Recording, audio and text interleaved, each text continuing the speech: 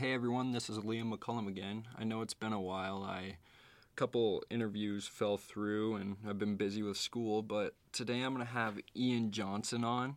He is the author of The Souls of China, The Return of Religion After Mao. It was named by The Economist and Christian Science Monitor as one of their best books of the year. He is a regular contributor of articles and commentary to the New York Times, the New York Review of Books, and speaks in the media or to public audiences about China. He also teaches undergraduate courses on Chinese society. He was also awarded the Pulitzer Prize for his reporting on China and the Stanford University Shorenstein Prize for his body of work on Asia. So yeah, we'll be talking about just the situation in China right now with the coronavirus and religion and the religious boom that's going on in China. I hope you enjoy it. If you make it to the end, thank you so much. Let me know what you think. Hey, Ian. Thanks for coming on. You're 15 hours ahead? Yes, it's 7:30 in the morning here. Wow. Day, so it's Thursday morning. Well, good morning. Today I wanted to talk a little about what's going on in China. I know you've released a few articles recently, but before that, can you go into a little about yourself? And I know you wrote a book on religion after Mao. Can you segue into that as well? Yes, so let's see.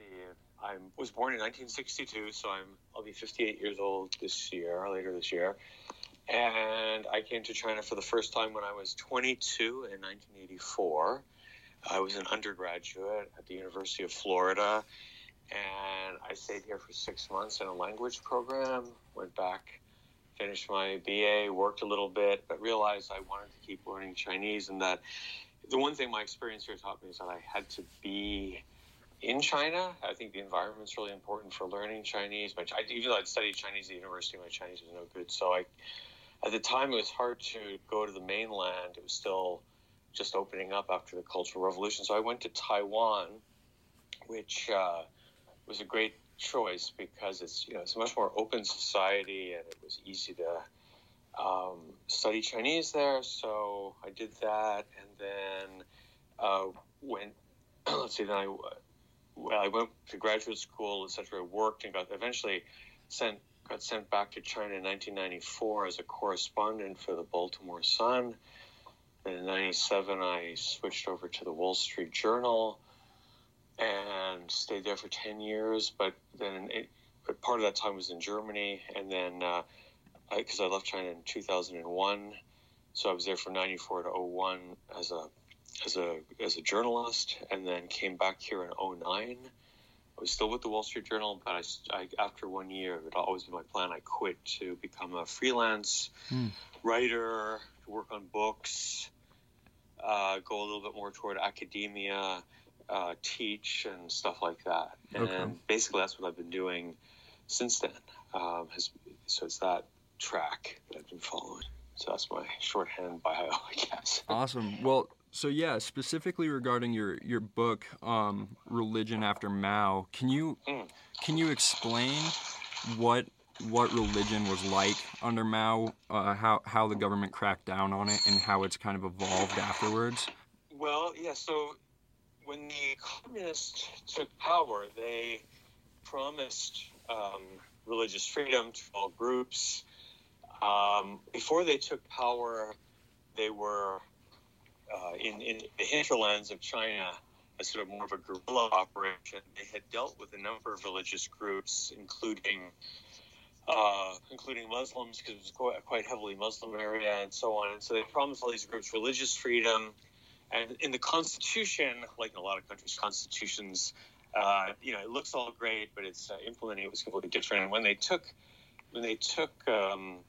control in 1949, they set up this model of having, which is still the same model that we find today, of having 5 officially recognized religious groups. I don't want to say religion because you have, because the 5 groups include 2 groups of Christianity. So it's really 4 religions, but 5 groups. So it's Buddhism, Taoism, Islam, and Christianity, which is split into Catholicism and Protestantism for the purposes in China. Although the Chinese seem to treat Protestantism and Catholicism as two separate religions. So they said 5 religions. It's really 4. And so they set up this system where you have these loyal, quote-unquote, patriotic associations that run the official religious life. And let me know if anything's unclear. Okay. You're not following where I'm going here. And basically, so you have a government-run Protestant church, a government-run Catholic church, a government-run Buddhist association, Islamic association, and Taoist association. So you got all these official-run religious groups, and then they basically report to the government. It's not. I mean, it sounds quite jarring to American ears, but on the other hand, you have to recognize that, in England, there's the Church of England is sort of an offshoot of the government, and it's the head of it is the Queen, and so it's not entirely unprecedented. If you look back over European history, you see a really tight tie between church and state, and the American model is quite innovative in trying to separate religion and the government. But anyway, so the Chinese government set up this system where they have these 5 officially run religions. And at the same time, there were always groups that didn't fit into this. Groups, there's a diversity of religious life in China. Some groups didn't fit into those 5 categories, especially folk religion in China, which is kind of like an amalgam of Buddhism, Taoism, local practices, and stuff like that don't quite neatly fit into that paradigm. You had also other groups that had been here for various reasons, like the Orthodox Church, the Russian Orthodox Church up in northeastern China next to the Russian border. And then, later, the problem with this model is, especially now in the modern age, you have people coming into China from other countries, Hindus from India, Jewish people from different countries. They're not Chinese people, but they can't legally practice their religion in China either because you've got this very narrow, rigid system. But not to get ahead of ourselves, just to go back to the 50s, so Mao and his government set up this system, and then, but very quickly, in the mid to late 50s, around 57, began to implement ever more radical policies. Radical on a whole range of things. Mao was a sort of radical utopianist, and wanted to achieve communism as quickly as possible. Within a few years, those 5 official religious groups were no longer functioning. People, and increasingly, as the years went on, especially starting with the Cultural Revolution in 1966, religious life basically just went underground, and there was no public practice of religious life, period. And that goes for all religions in China. So mosques, churches, temples were all closed. And basically Mao implemented a personality cult, and he was the red sun rising in the east. I mean, this is actually the vocabulary that was used, and was kind of it was a personality cult, just like Stalin in the Soviet Union. Right. But even more so, because people, it really did look like a kind of a ersatz religion. It had, I don't know if you've heard of the little red book.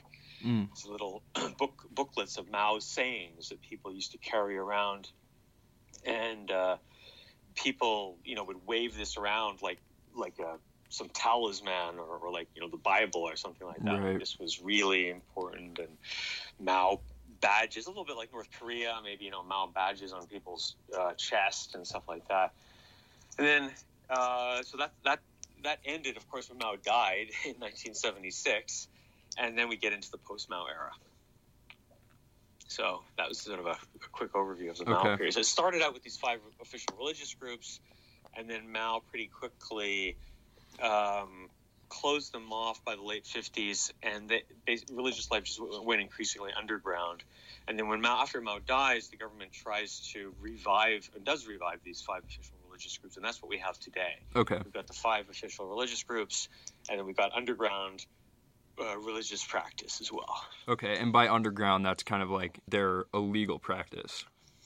Yes, okay. Right. There's a really good paper it depends how deep you want to go into this, but by a political scientist, and he has this category of three markets for Chinese religion: the red market, which is the official communist market; the black market, which is officially banned religious groups; and then this gray market, which is stuff that's kind of banned but tolerated and stuff. So the red market would be the official run churches, anything in China that looks like a church, for example, a steeple or, whatever, and pews, a building like that.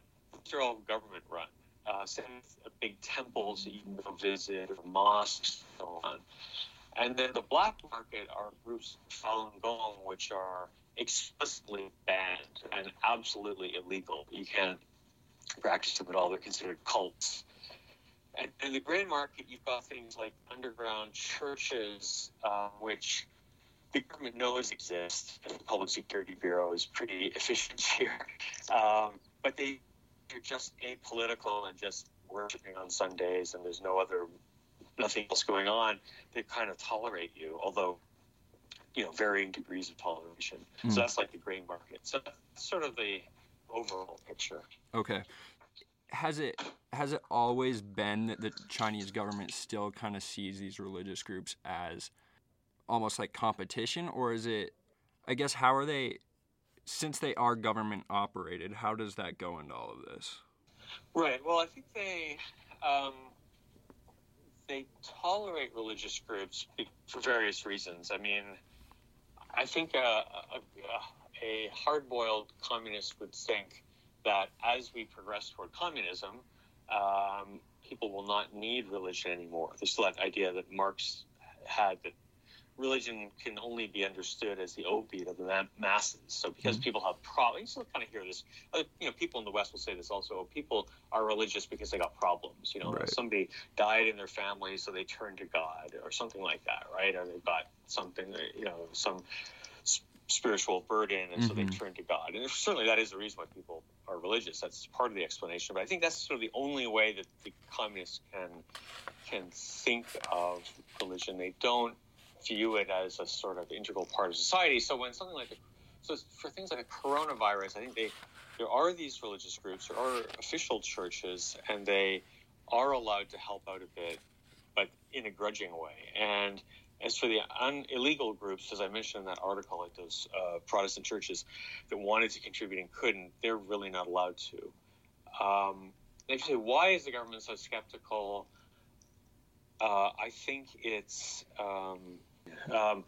the government's skeptical because it doesn't want any groups outside of its control to organize people, to exercise control. So, if you're familiar with the idea of civil society are parts of society that are not under government control. So in the United States, you could think of the volunteer fire department, or the Kiwanis Club, or the PTA, or the Red Cross, or the Shriners, or a trade union, or anything like that, any group of people that's not run by the government. So there's a lot in the United States. There's a lot of stuff like that that's not run. But in China, every group like that should in some way be, if not directly registered with the government, monitored in some way by the government. So NGOs, non-governmental organizations, say an environmental group like Friends of Nature or Greenpeace, for example. That's an NGO. That's not really allowed in China. They tolerate an office in China, but they don't have sort of a nationwide network. So by the same token, churches, mosques, temples are all run by people, right? So a church in the United States or any religious group would be a classic civil society organization. China's very skeptical of that. And they've been skeptical since the 1950s, but they've been hypersensitive since the fall of the Berlin Wall, the fall of communism in 1989. And that was partly driven by civil society organizations. For example, in Poland, the Catholic Church played a role in giving shelter to opposition groups. In East Germany, the Protestant Church played a similar function. You had also environmental groups in various communist countries. And so the Chinese communists have learned from that, right? They said, Mm-hmm. these groups helped undermine party control over society, and we can't allow that to happen. Right. So they're kind of pragmatic in the sense that they say, well, look, if it's just a bunch of people who really just meet in somebody's home for a church service every Sunday, and they just sing hymns and read the Bible and go home, and there's nothing else to it, and it's not too big, and it's not organized, and there's no national network of similar churches, okay, we can accept that. So There's 20 people they meet, no big deal. But if it becomes like 20 churches of 20 people, and they set up a network of unaffiliated churches or something like that, or a denomination like, say, the Baptists of China, forget it. That's not legal. Mm-hmm. And so it's no different than NGOs. So if you've got a polluted river in your backyard and you say, hey, a bunch of us are going to get together to try to clean up the river, that's okay. But if you say, I'm going to set up a national network to clean up the rivers in China because the government isn't doing a good job and it's polluting everything because of this industrialization and blah, blah, that's totally illegal. So they don't want any structures that could challenge party control. That's, I think, the key thing. They just don't want anything that could challenge their control. And if you think of it like that, then you can understand their reaction to pretty much everything. Right. That goes on. So I kind of want to go through the numbers really quick to follow up my question. Mm-hmm. So the China Buddhist Association contributed $14 million to the fight against the coronavirus. The Protestant Association, $10 million. Islamic, $4.5 million. Catholics, $1.5, and Taoists, $1.9. But so then you say that the Red Cross, the China Charity Federation, and the Hubei Charity Federation, altogether they've accumulated $1.9 billion. So what is it? Billion, right? Yeah. Mm-hmm. Yeah. So what's the corruption that is? What are people worried about? Why are they relying on churches? What type of corruption's going on within the Red Cross and all of these groups? Well, I think there's a lot of skepticism about government-run charities. It's been around for a while. It goes back. I mean, if you Google, for example, a case of a woman named Guo Mei Mei. She was a sort of starlet who was supposed to be working for the Red Cross or something, and seems to be spending money of the Red Cross. It was various sort of little scandals like that, but bigger things also. I mean, there's been the Red Cross, even if it's not direct corruption, it's considered to be very bureaucratic with high overhead. And so people I think that, their money is going to be kind of wasted if it goes to these groups. Mm-hmm. It just seems like, basically, I think the problem is it seems like you're just giving money to the government. And since the government seems to have plenty of money to do stuff like build aircraft carriers or whatever, then what's the point of giving, 100 yuan or like $15 or something like that to the government? Whereas I think if you're giving, you find this with giving around the world, that if it's sort of locally and you kind of know people and so on, then you feel like your money is more useful. If you say, mm-hmm. hey, give money to the United Way, maybe people are some people don't want to give money to some mega charities like that, even if they're well run, because they think they're just too big and too sort of, you can't beat them, join them, unaccountable or something like that. But I think in China, religious revival going on in China. Let's try to co-opt as drip as possible of scandals around in other words, let's try to, if people have to believe in something, let's encourage them to believe things that we think are more easily controllable. You sort of see this in Russia, post-communist Russia, where Vladimir Putin, ex-KGB guy, probably was a super atheist. Who knows what he think the KGB get cracked down on religion? And he becomes like this born-again Orthodox Russian churchgoer. Now you can say he had a moment of conversion. Who knows, right? Or it could be, and maybe cynical here, but knowing Putin, it's probably a part of a ploy to co-opt the Orthodox Church in Russia, make it a state church again that's gets lavished money from the government, as long as they toe the government line, don't make any critical statements, et cetera, et cetera. I think sort of finding similar things in China. People think that all religions are persecuted in China, but it's not the case. If you're playing ball with the government, it can be pretty generous. They build mosques, they build churches, they build temples, they allow these groups to expand, or they don't even have to pay money for this, because people in China have money. China's getting more prosperous. People want to donate money to these things. They just give you the permission to do it. They say, yeah, you've got this temple plans, 300 square meters, you want to double that in size, and you got all the money, go ahead, because you've been a loyal member of or you've been a loyal, I don't say party member, but you've been accommodating to the government in the past, and you can go ahead, we know who you are, etc. Kind of the same so Buddhism and Taoism are like that, but they're even with the official churches, I think they're a little more skeptical of Christianity and Islam, because these are much more global religions. I mean, Buddhism is a global religion in that it's practiced in other countries as well, but Islam and Christianity are really global religions. The Catholic Church is headquartered in Rome, and obviously Protestant groups are all over the world. Islam is the pilgrimage is in Mecca in Saudi Arabia, so you've got this draw outside the country. So I think that's why the government, toward those religions, is much more skeptical, even if they're official religions. They're kind of like, well, okay, but we're not going to really encourage it that much. But if you're Taoist, Buddhist, or folk religion groups that don't even fit into those 5 official groups, but are similar in a way to Buddhism and Taoism, the government is much more likely to say, yeah, go ahead and expand.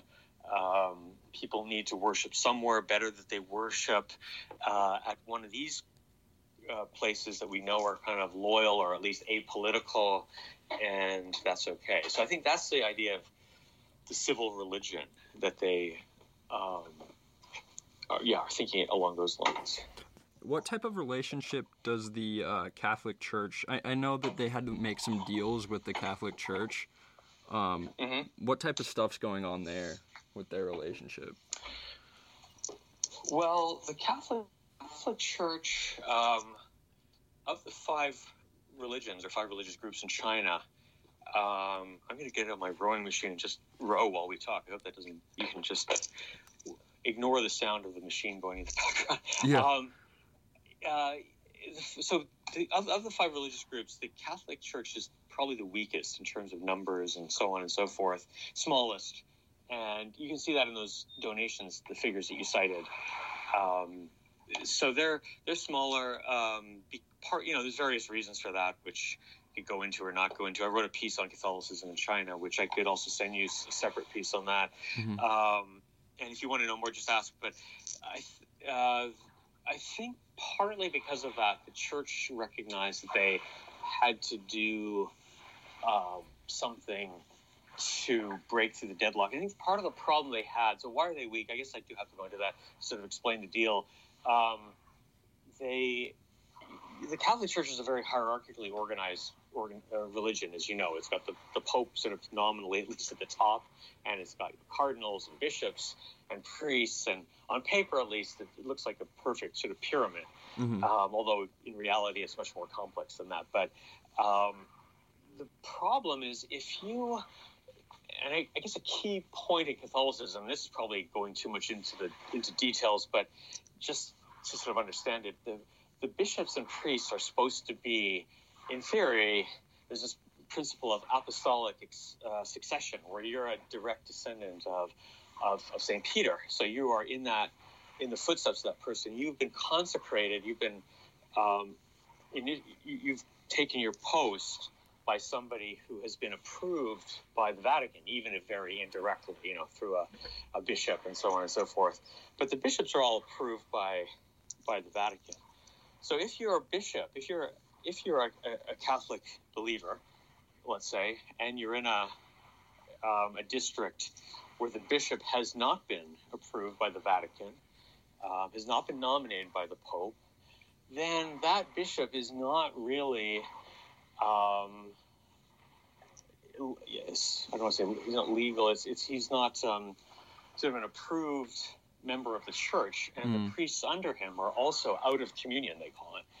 So then you're not worshiping in a proper Catholic church. And so that's why the Catholic Church is a very strong underground component. Because many of the bishops have not been approved by the Vatican. They've been approved by the Patriotic Catholic Church in Beijing.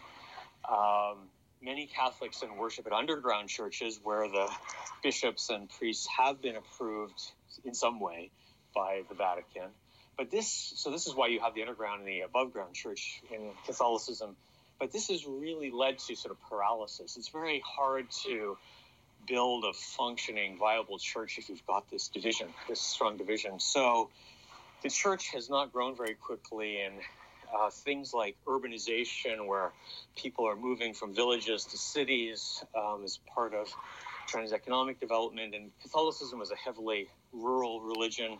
They come to the cities, and the churches aren't sort of organized to welcome them or keep them in the church, and so they just sort of stop going to church. So the number of Catholics has actually been falling. There's pretty good statistical evidence on that. So I think the church realizes it needed to.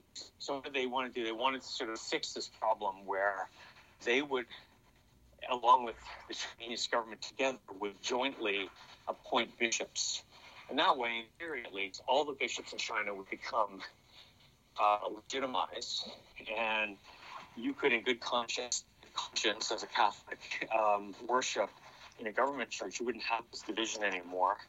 And hopefully, if the Vatican were involved in appointing bishops, you'd get better bishops, people who, for example, haven't violated their celibacy vows and stuff like that, which is sometimes been the case here.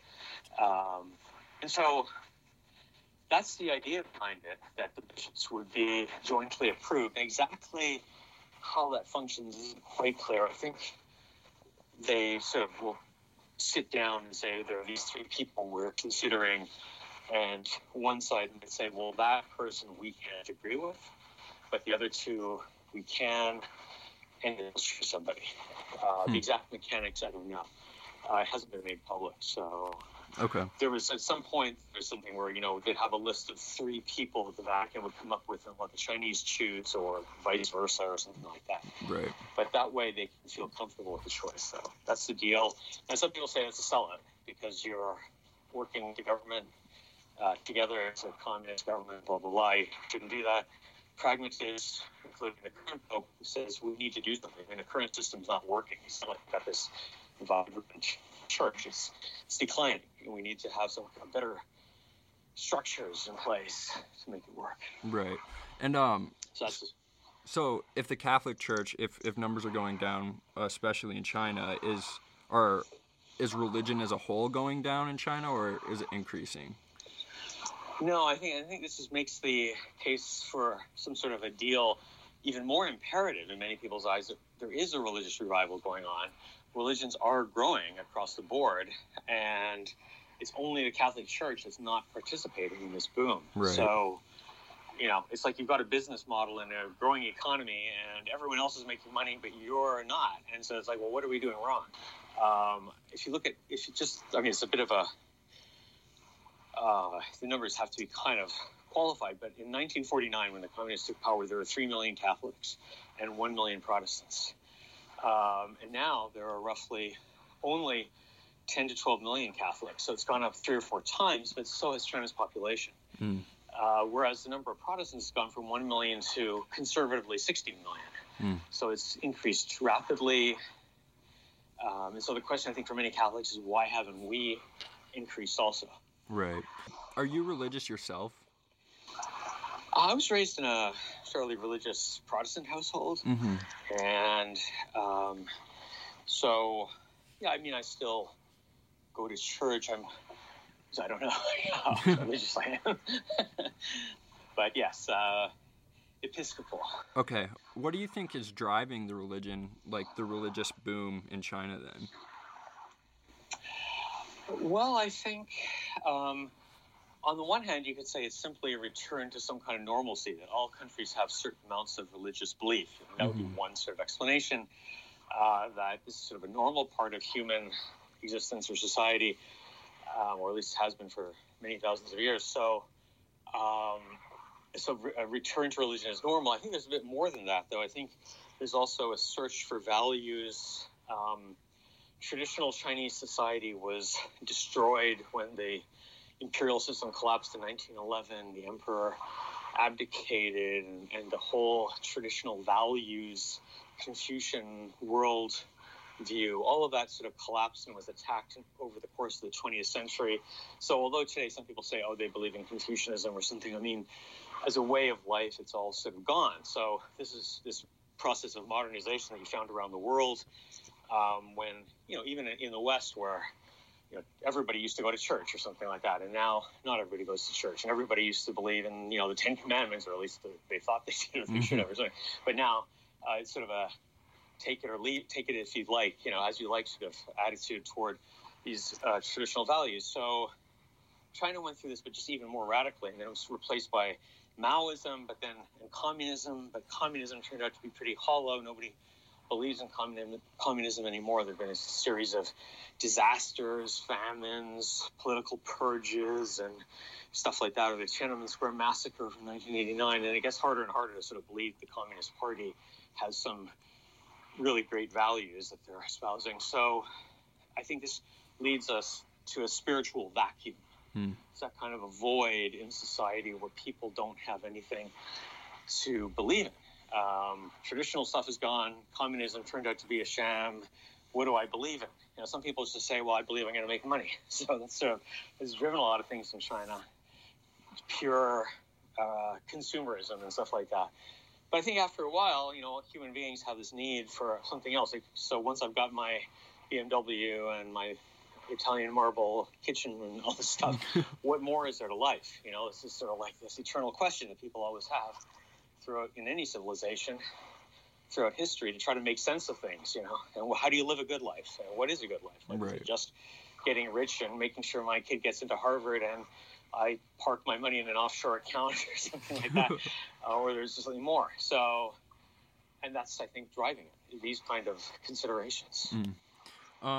So I want to mention one more thing about what's going on in China right now, but then I want to get into what it's like being a journalist in China. Okay. What do you know anything about the situation with the Uyghurs right now in China? I just know what I've read. I haven't been to Xinjiang in 10 years, so okay. I don't know what the situation is. I mean, I think there's very credible reports. There are these camps. The government admits it. They just give them a different name. Say, they're vocational training centers. But there's so many reports coming out that paint a very different picture. It can't all be, a fabrication of the CIA or something like that, right? So it's pretty clear that they are taking a radical policy of secularization. So even any sort of outward expression of religious belief, so women wearing the hijab, men with facial hair, in traditional China, men used to have little, used to have beards and stuff like that. But so nowadays, people are pretty clean shaven, and this is now seen as, if you wear a beard in Xinjiang, you're, a Muslim extremist or something like that. So then they're, going around and asking people questions like, how often do you pray? And why do you have that picture of Mecca on your wall? And I mean, very normal things that people, Muslims all around the world have, and so this is now considered to be a sign of radicalism. And then they're being sent to these vocational schools, so-called re-education camps, I guess. That's about the extent of what I know. Okay. And just regarding what it's like to be a journalist right now, have you found any struggles in China? Is it hard for an American journalist, especially reporting on religion? Well, it's hard to get the government's point of view. The government, you'd think they'd want to tell their side of the story, but I think they just don't talk to foreign journalists pretty much anymore at all, and try to isolate us. And so, but you can still, just by persistence, you can talk to people, and there are many people who are happy to talk about their religious belief. So I know people in the unofficial religious groups, it's like underground churches and so on. And in that book on Religion After Mao, one of the storylines is about an underground church So I know those kind of people. I know people in the legal church or legal temples, stuff like that. So I think after a while, like anywhere, if people see that your intentions are good, that you're sincere, that you're not out to just write some sensationalistic story, you can eventually get people to talk. It takes a little bit more time. And I think one of the problems that journalism has is inherent to the profession is you don't have enough time. Right. So you kind of are always rushing from story to story, and it's sort of hard to build those contacts. What's it like being like a contributor to a bunch of different places and living abroad? Well, early on in my career, I wanted to travel abroad, and I was interested in journalism, and so I thought I could combine the two. And yeah, I mean, of course, I like my job. I like doing these kinds of things. I like being a freelance journalist the best because I can work on projects that I want to work on and I'm not dictated to by an editor. But it's less financially secure. Right. So obviously, if you have a regular job with a contract and stuff like that, then you've got your pension plan or whatever, your health care is all covered and so on.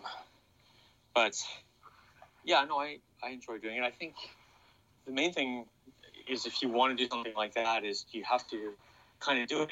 You have to do it and be persistent. I think it's sort of like anything in life. It's what do they say, 99% perspiration, 1% inspiration. I think almost anything is like that. I don't mean, follow your dreams and it'll all come true. That's not the way the world works either. But a lot of people say, well, I wish I could do that. And it's like, well, okay, you could do that. It's just, right. But then you're not going to be able to maybe afford the BMW or whatever. Mm-hmm. So...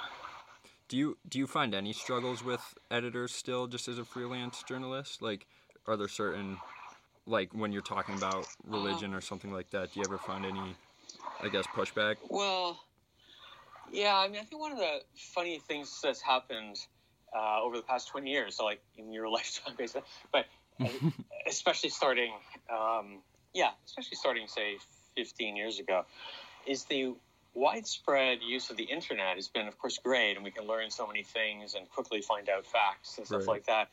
But it also empowers editors back home to sort of become half-baked experts on stuff. So they'll say, oh, well, I saw something in blah, blah, blah that says something different. Right. And so you get a lot of this kind of second-guessing, or it's more like following conventional wisdom, like the conventional wisdom, because I saw it in the Washington Post and I saw it in Foreign Policy magazine. Why aren't you writing it that way? And it's like, well, my take is different. Well, okay, if you're really, but it seems like everyone else is saying da da da da da, and that's become it's ironic because we have more sources of information, but in some ways we just seem to follow conventional wisdom even more strongly. So everybody says, oh, the coronavirus is going to shake people's belief in the Communist Party because they messed up so badly and so on and so forth. Mm-hmm. And if you say, well, maybe that's not the case, and people look at you as if you're don't have your head screwed on straight. Right. And so I think that's the risk, is that's the hard thing to counter. It's just to sort of to have editors trust the people in the field. Mm-hmm. But then we're under pressure too. We're reading the same things and we're like, it seems like everybody else is saying that. So maybe that's what's happening. And yeah. Do you think that freelance is more of the answer now?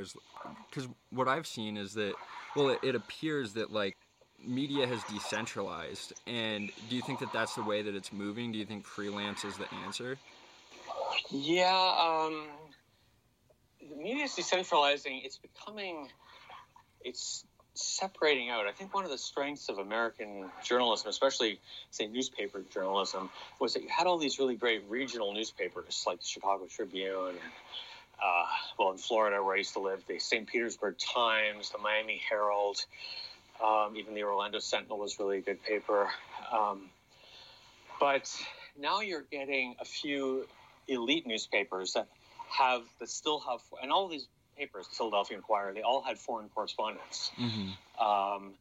And now, if you look at the net number of foreign correspondents, for example, it's more than it was 20 years ago. So there's more people out in the field, but it's more concentrated in a few media organizations. So if you think in the U.S. now, only the New York Times, the Wall Street Journal, the Washington Post, and the L.A. Times, I believe that's accurate. They're the only newspapers that have any foreign correspondence at all.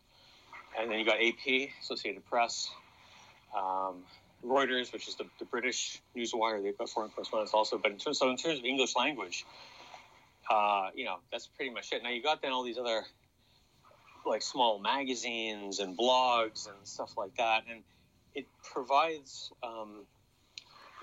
a way in for freelancers. So Foreign Policy magazine and stuff like that. But often those publications are looking for clickbait, and they want something done quickly, and they'll pay you $500. And it sounds like, well, $500 is great, but if you actually have to work on a story for a week or two, and you're actually trying to make a living and paying your health insurance and all that, $500 for 2 weeks of work is not very good. Right.